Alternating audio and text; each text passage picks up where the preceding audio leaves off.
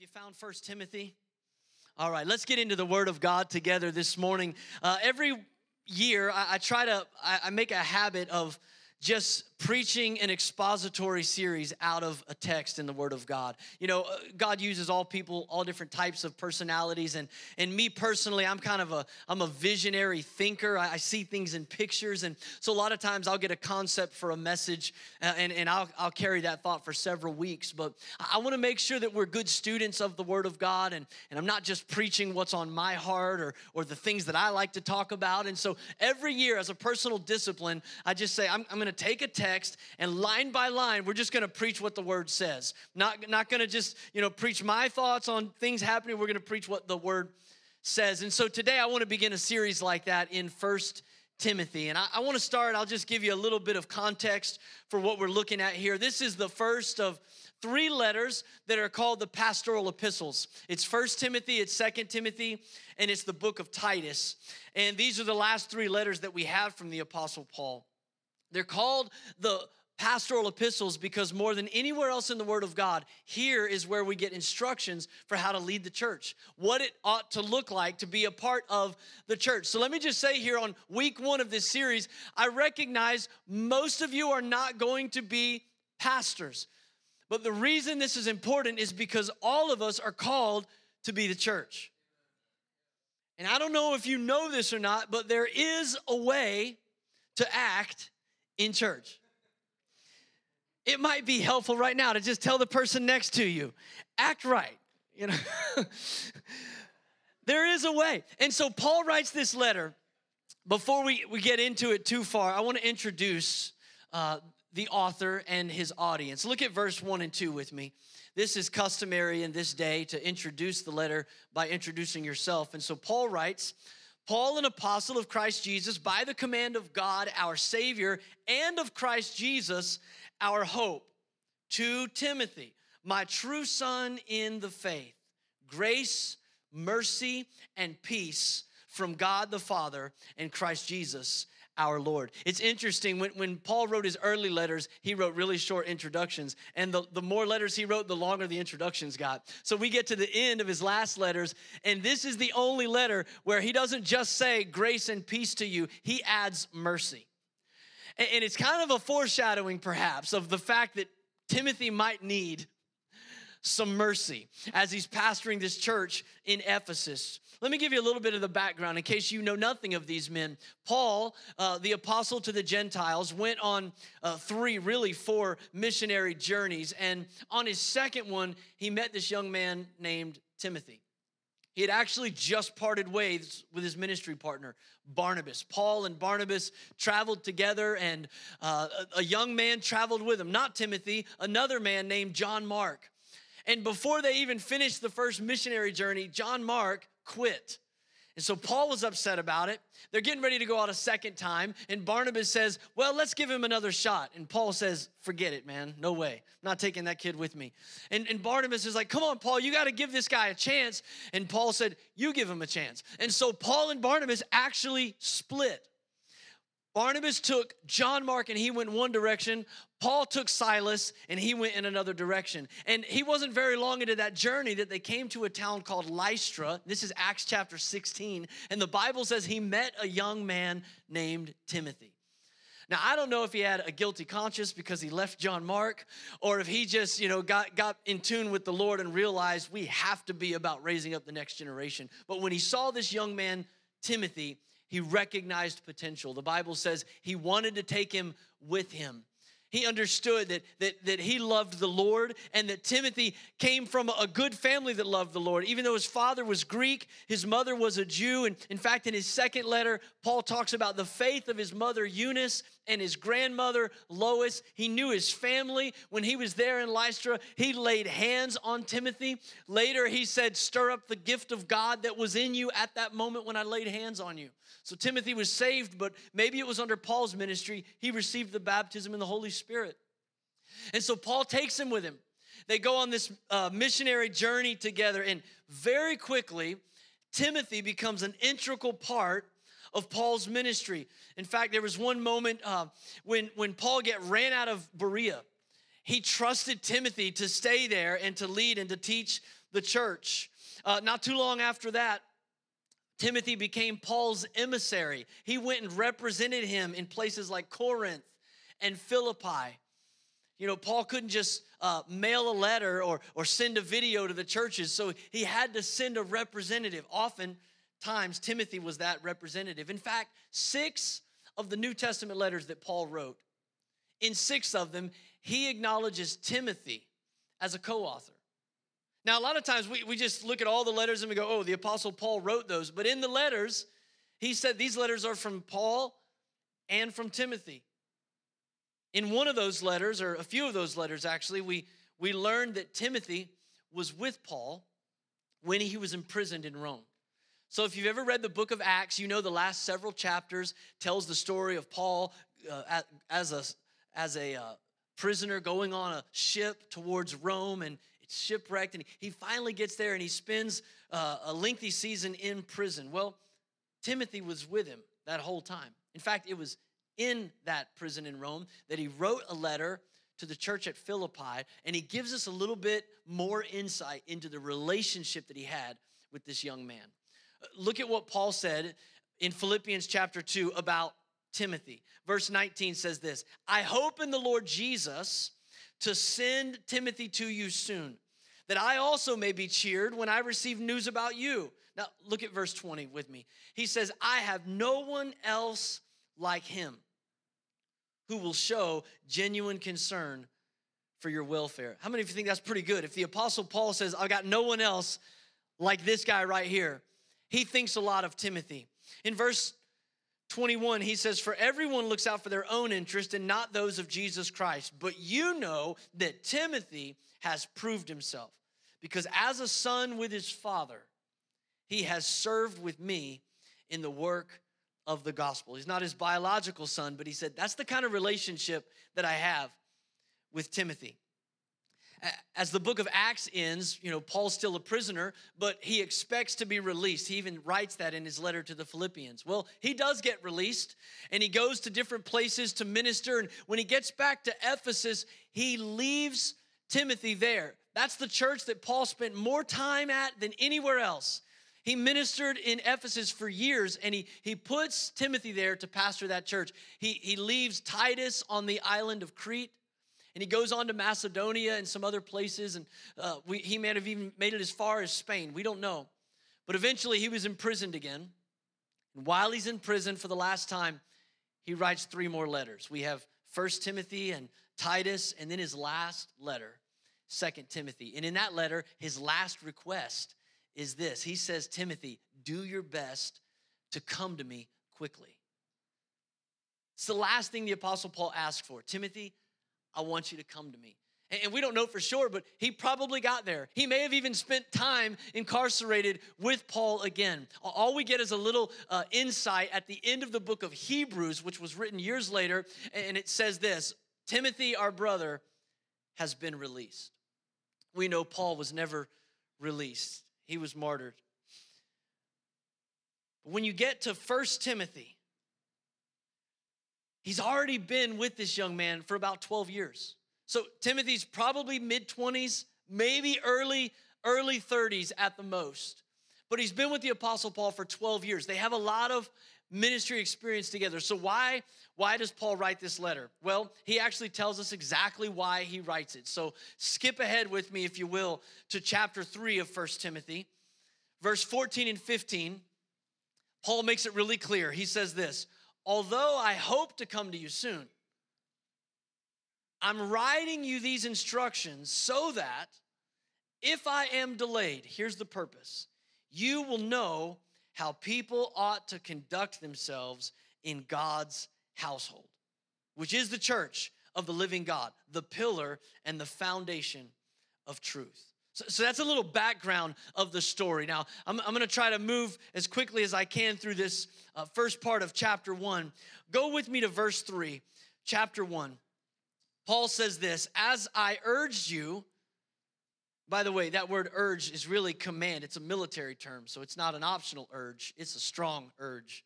As I urged you when I went to Macedonia, stay there in Ephesus, so that you may command certain people not to teach false doctrine any longer. So here's Timothy. He's serving the Lord in Ephesus, gets a letter from the Apostle Paul. Oh, this is great, man. I got mail from the Apostle Paul. What does he say? Opens the letter from Paul to Timothy. Grace, mercy, peace. First thing he says, stay there. Like, you remember how I commanded you? I'm doing it again. Stay there. It kind of makes you think maybe Timothy didn't want to stay there. Again, a little foreshadowing into some of the stuff we might get into in the next few weeks, but he says, I want you to stay there. And it's no wonder, because looking at verse 3 there, you understand why he might not want to stay there, because he has to deal with certain people. How many of you, air quotes necessary, how many of you know certain people? That's what the apostle says. I need you to stay there, and I need you to deal with certain people. Honestly, come on, be real. We can all relate to this. We can all relate to the fact that, I love the church. I love being in the house of God. But there are certain people, don't look at them, that would be weird. But we can all relate to this, right? I mean, it's a good reminder right at the beginning of the letter that we are called to be committed to the church of Jesus Christ. Not committed to our comfort, not committed to our preferences. Come on, somebody. We're called to be committed to the church of Jesus Christ. It'd be so much easier to just slip in after the music starts, duck back out during the closing prayer. It'd be so much easier to just kind of, church hop. It'd be so much easier to just sit at home and watch it online, right? Glad you're with us online, by the way. If you're joining us online, we're glad you're there. But if you have to deal with certain people, you got issues in your house. You guys need to have a family meeting. But we took a risk. We showed up in a packed Sunday morning service, and we get it. Sometimes it's challenging. Maybe for you, the certain people are those that over-spiritualize everything. Like their faith seems more like mysticism than Christianity to you, because they over-spiritualize everything you're talking. They're the ones that it's 2023, and they're still clicking send on those emails that say, if you send this to 10 people, God's going to bless you in the next 5 minutes. Come on, how many of you know God is not going to bless you because you gave some company my email address? It's not 2010 anymore. Stop doing that. But it's over-spiritualized everything. Or maybe for you, the certain people are the overzealous Christians that are worried about always being contaminated by the world. Every week is a new boycott. We got to boycott this and boycott that. And it's just overly zealous, overly sensitive, or maybe for you, it's the ones that you meet at church, and they seem like they would be good Christian friends. You watch, they're getting into the worship. They seem fun. Their family seems normal, and you're like, we should really connect. And then you get together with them outside of church, and you realize the term Christian is relative. And they're ready to hit the club. They're ready to get wasted, and you're like, I don't know what to do with this. I didn't see that side of them on Sunday morning. Don't look at them. That would be so weird. Don't do that. How many of you know, we all have to deal with certain people? And so Paul is writing because in Ephesus, the certain people that Timothy has to deal with, they're most likely Jewish, and they have gotten hung up on genealogies.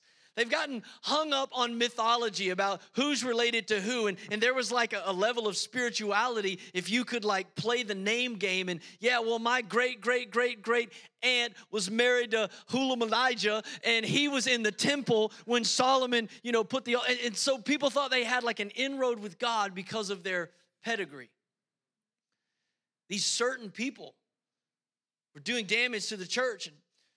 And Paul had seen it before. In fact, a few years earlier, he wrote a letter to the church at Ephesus. Before he ever left Timothy there to pastor it, he wrote to the Ephesians. Here's what he said to those Jews in Ephesians chapter 3. He said, the mystery is that through the gospel, the Gentiles are heirs together with Israel. Come on, somebody say together.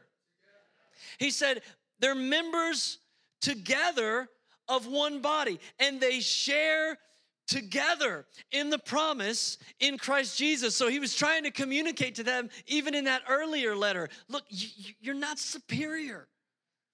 They are together with you. And to the Gentiles in the letter to the Ephesians, he wrote these words in chapter 2. He said, remember that at that time, talking about before they met Christ as Savior, at that time you were separate from Christ. You were excluded from citizenship in Israel, and you were foreigners to the covenants of the promise, without hope and without God in the world. Verse 13, but now, in Christ Jesus, you who were once far away have been brought near by the blood of Christ. Is anybody thankful you have a but now in your testimony too?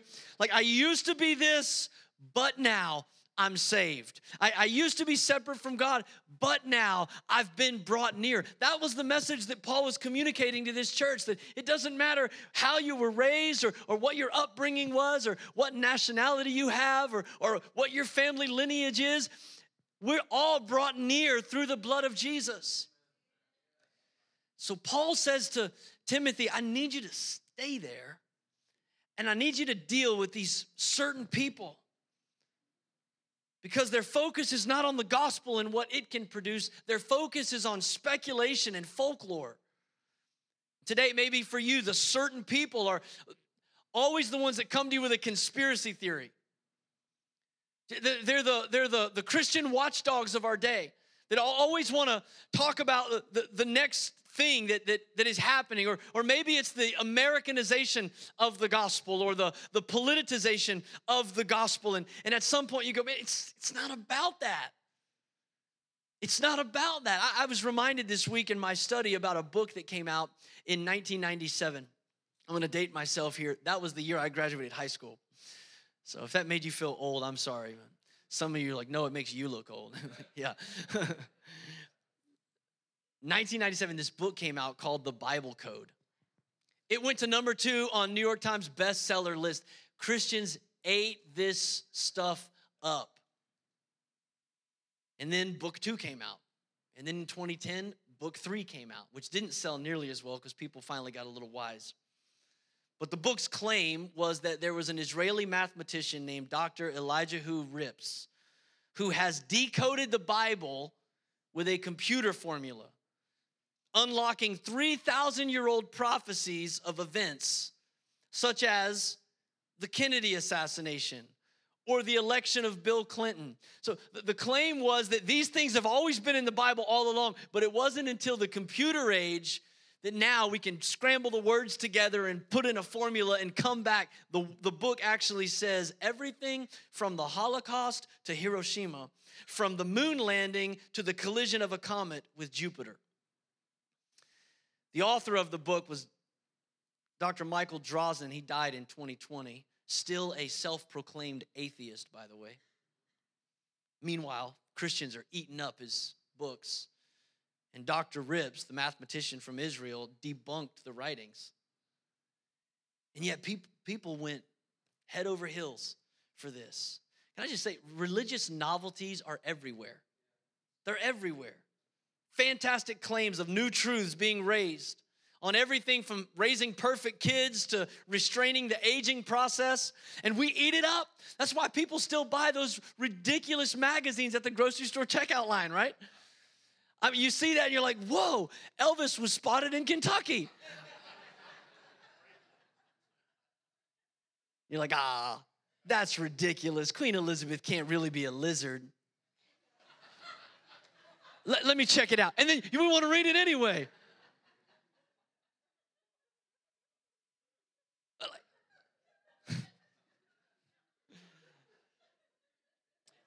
Paul says this. He said in verse 4, he said, you know what they do? They devote themselves to it. In verse 6, he calls it meaningless talk. In verse 7, he says this. They want to be teachers of the law, but they do not know what they're talking about or what they so confidently affirm. Like, boy, is there ever been a more practical scripture for today? There are so many people out there that they want to be teachers. They just don't know what they're talking about. He said they don't understand what they so confidently affirm. And so Paul says at the latter part of verse 4 and verse 5, he's reminding Timothy, this is why you need to stay in Ephesus. This is why you still need to be committed to the local church in spite of certain people. It's still worth the fight. It's worth even having confrontation sometimes.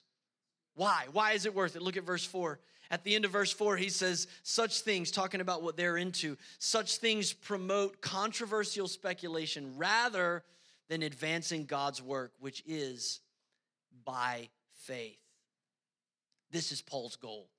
He says what it's really all about is advancing God's work. That's why I picked up the pen. That's why I wrote the letter. That's why you need to stay at Ephesus, because the gospel has to be advancing. That's what this is all about. In verse 5, he says, the goal of this command that I'm giving you is love, which comes from a pure heart and a good conscience and a sincere faith. As I read that this week, I just was reminded again of this simple truth, and may we never forget it. The gospel that saves us is supernatural. I know that sounds elementary, but I want to promise you, it doesn't go any deeper than this truth. The church that Jesus is building is a supernatural church.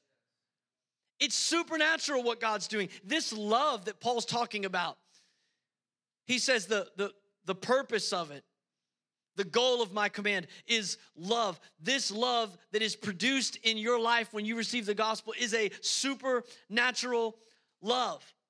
Only a supernatural love can transform you in such a way that you could live out the greatest commandment. Jesus was asked by the Pharisees, what's the greatest commandment in all the Bible? He said, love the Lord your God with all your heart, soul, mind, and strength. And the second one is like it. Love your neighbor as yourself. There's not a person within the sound of my voice today that can do that successfully outside of a supernatural, miraculous work of salvation in your life. That's what Jesus offers to us. It is supernatural. It's a love for God's people. It's a love for God himself. And it's not taught. It's a work of the Spirit that only the gospel can produce. That's why Paul said to the church in Romans, he said, I'm not ashamed of the gospel, for it is the power of God unto salvation.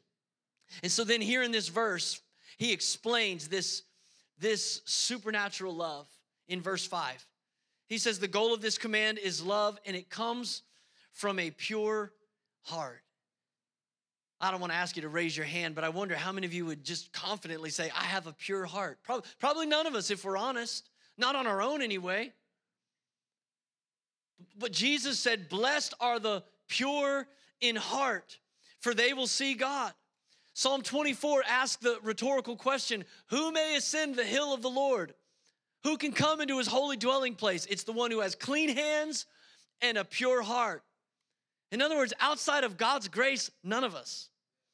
None of us can. That's why in Psalm 51, David's incredible confession, in Psalm 51:10, he prays this prayer. He says, God, create in me a pure heart and renew a steadfast spirit within me, because a pure heart only comes from God.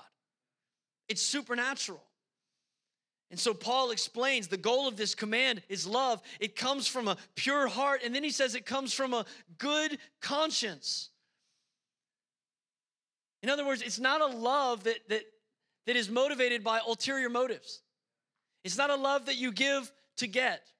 It's not a bargaining chip that you place on the altar before God.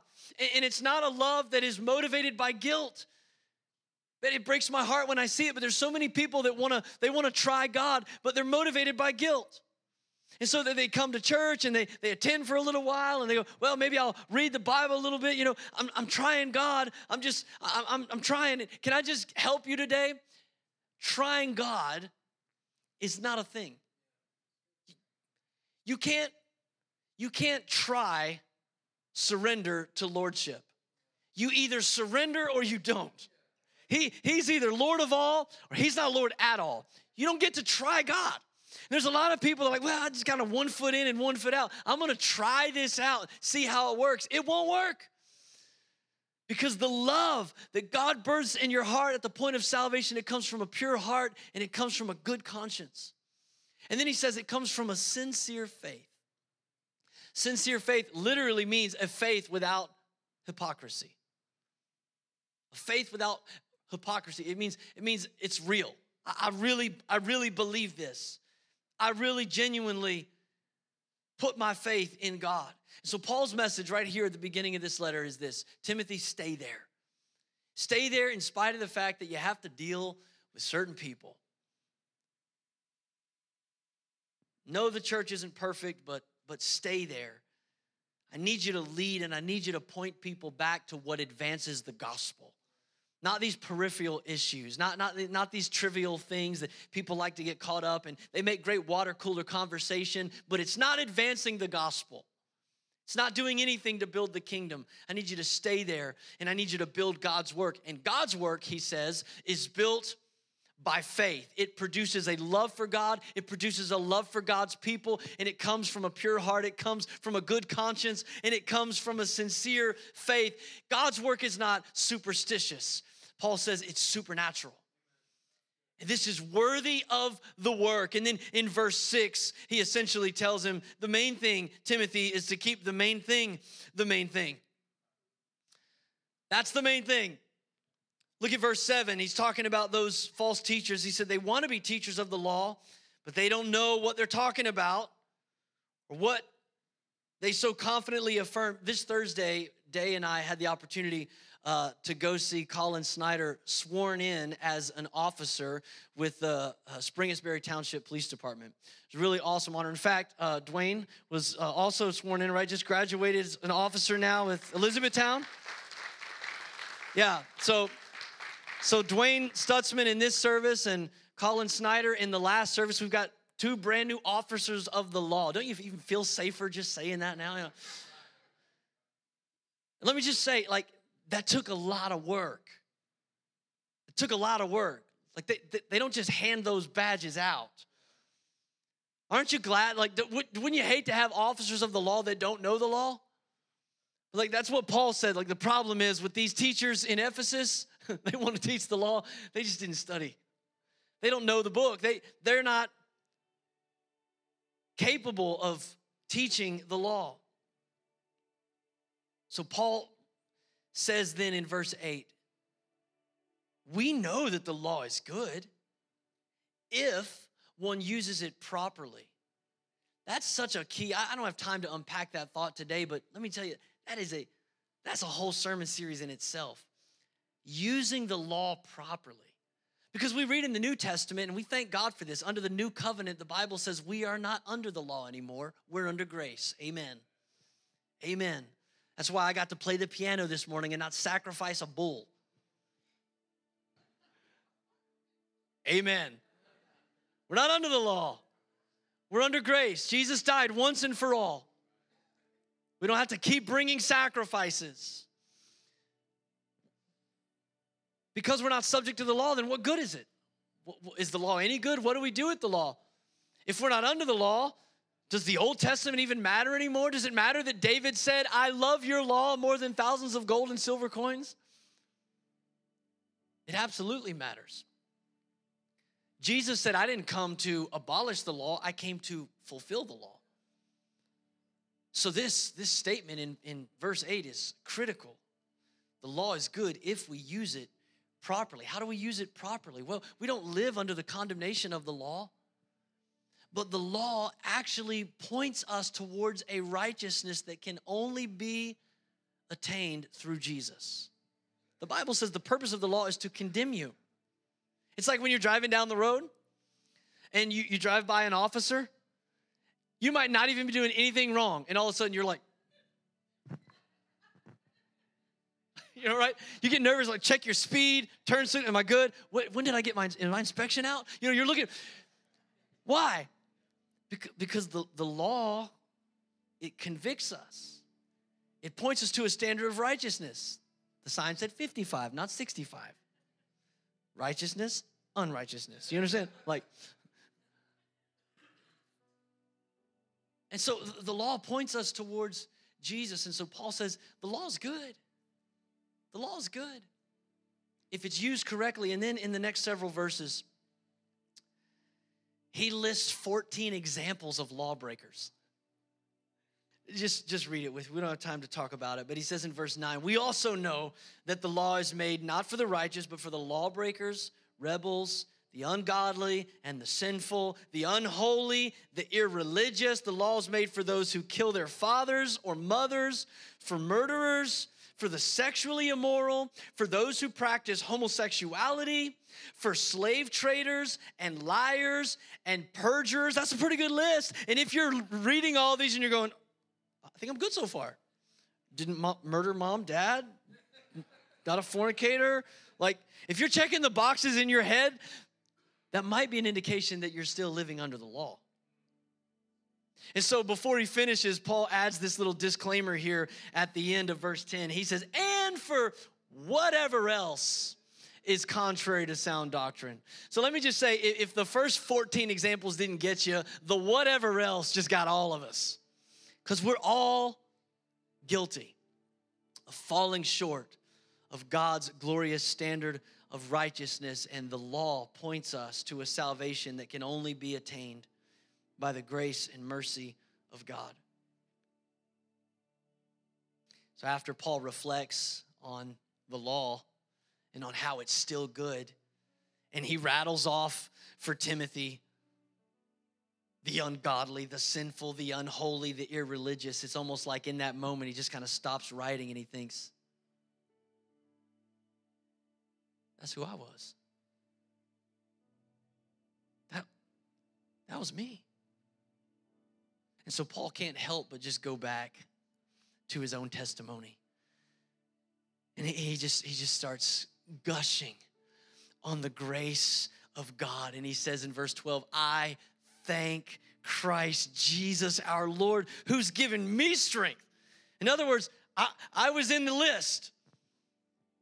I was contrary to sound doctrine, but I thank Christ Jesus our Lord, who's given me strength, that he considers me trustworthy, appointing me to his service, even though I was once a blasphemer and a persecutor, and I was a violent man. Listen, he's not evangelistically speaking. When Paul says I was a violent man, go back and read Acts chapter 7. The Bible says when they were stoning Stephen, the first martyr of the New Testament church, that Paul was standing there holding their coats so they could wind up a little better. The Bible says he was giving approval of their death and breathing out murderous threats against the church. He said, Timothy, that's who I was. I was a violent man, but I was shown mercy because I acted in ignorance and unbelief. That can be your story today too, friend. No matter what your past looks like.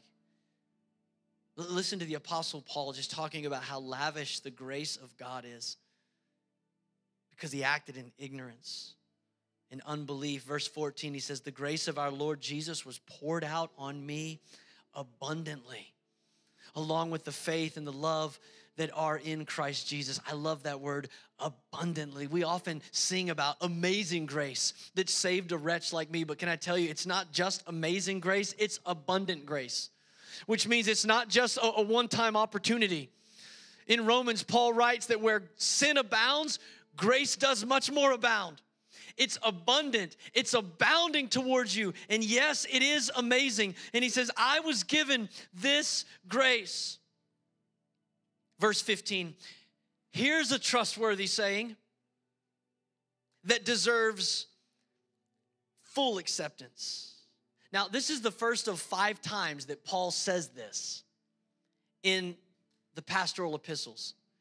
As he's writing letters to these young ministers of the gospel that are leading churches in Ephesus and Titus, he often says, here's a trustworthy saying that deserves full acceptance. And then what he's going to do is he's going to grab one of the liturgical statements of the New Testament church. Maybe it's a line from a song that they sang, or it's a proverb. These little important nuggets, it would almost be like our core values. Like, we need everybody to be on the page with this. And so this is a worthy statement that deserves full acceptance. And here it is. Christ Jesus came into the world to save sinners. Would you all just say that statement of faith with me out loud? Christ Jesus came into the world to save sinners. Paul's like, Timothy, this is what it's all about. That's why you need to stay. That's why you need to deal with certain people sometimes. You need to make sure that the church is advancing the gospel, that we're preaching a message of supernatural love that only comes through having a reconciled relationship with God through his son Jesus. It comes from a pure heart and a good conscience and a sincere faith.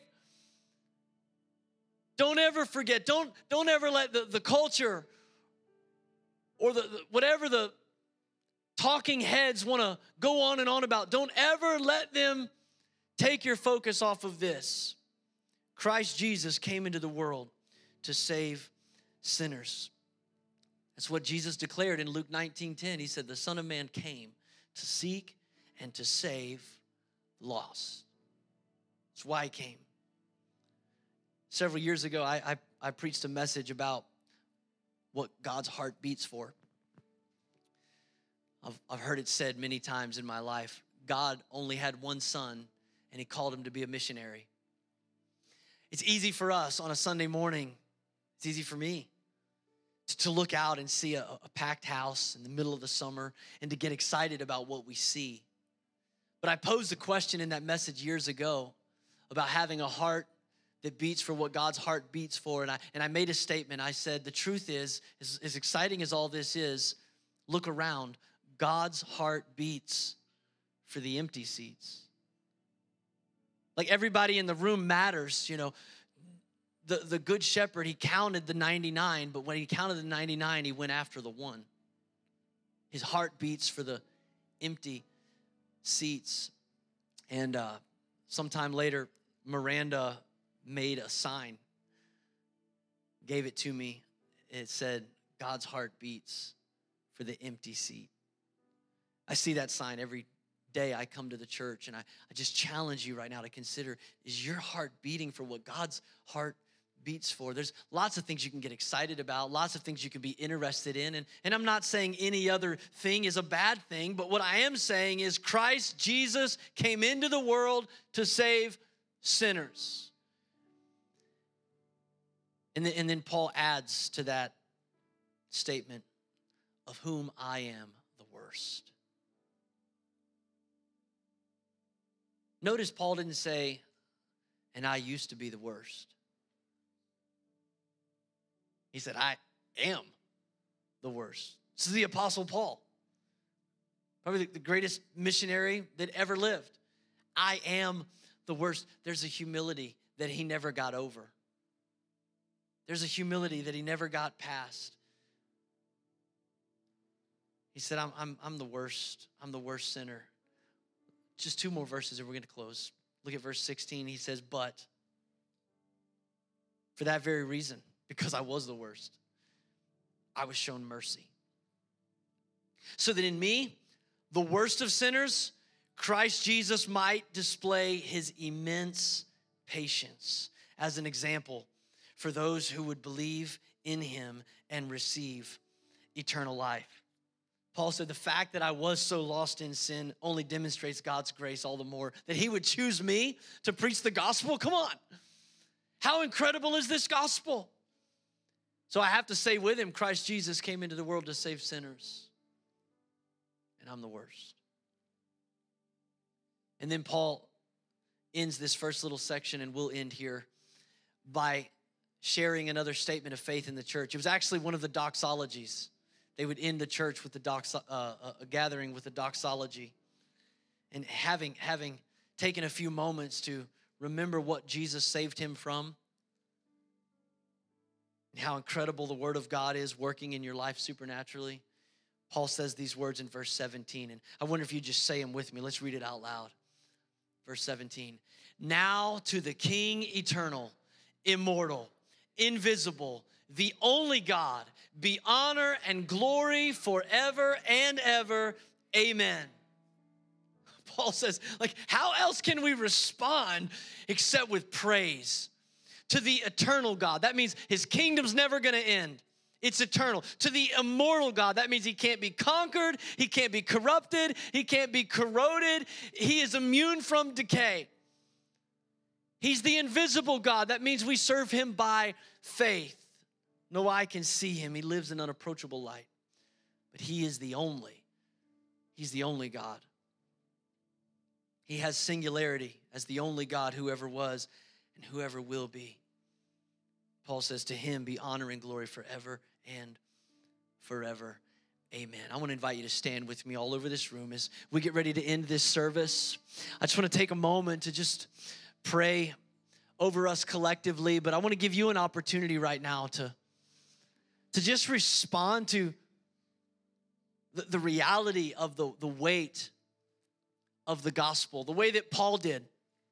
I mean, he was saved. He was serving Jesus, but when he took a few moments to consider how unworthy he was and how right the law is in condemning him, he humbly said, I received mercy I didn't deserve.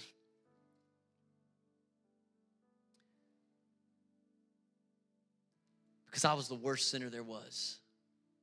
But his grace saved me. Because that's what Jesus came to do. He came to save sinners. If you're here today and you maybe I described you earlier and you're going, I've been trying God. I've never trusted him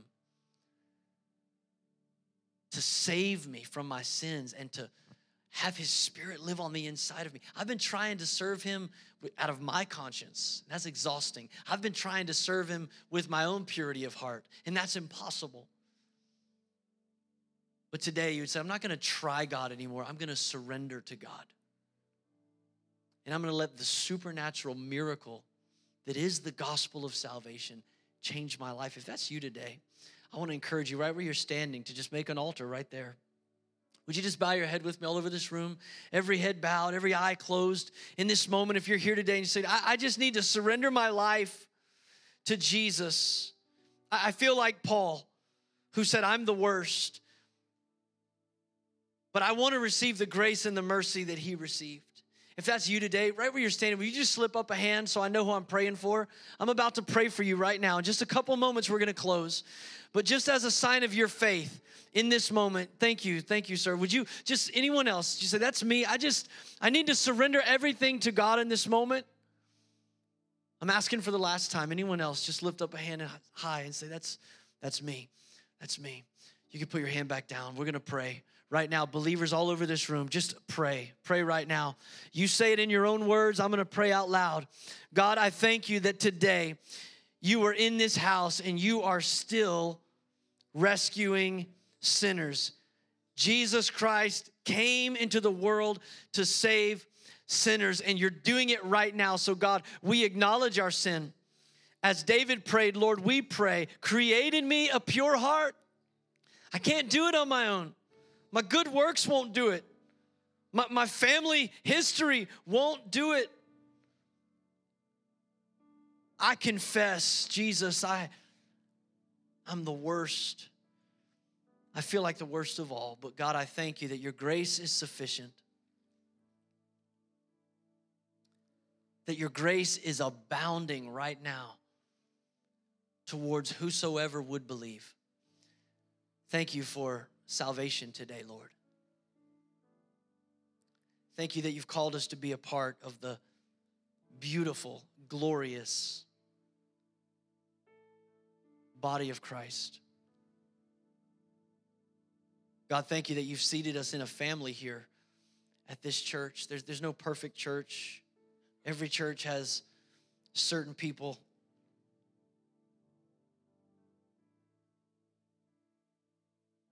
But Lord, we don't want to cause one another to stumble. We want to encourage one another to advance the gospel. So give us the heart, Lord God, like your heart, a heart that beats for the lost, a heart that beats for the proclamation of truth.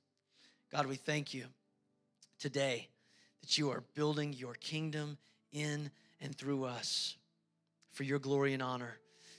In Jesus' name, and everybody said, amen.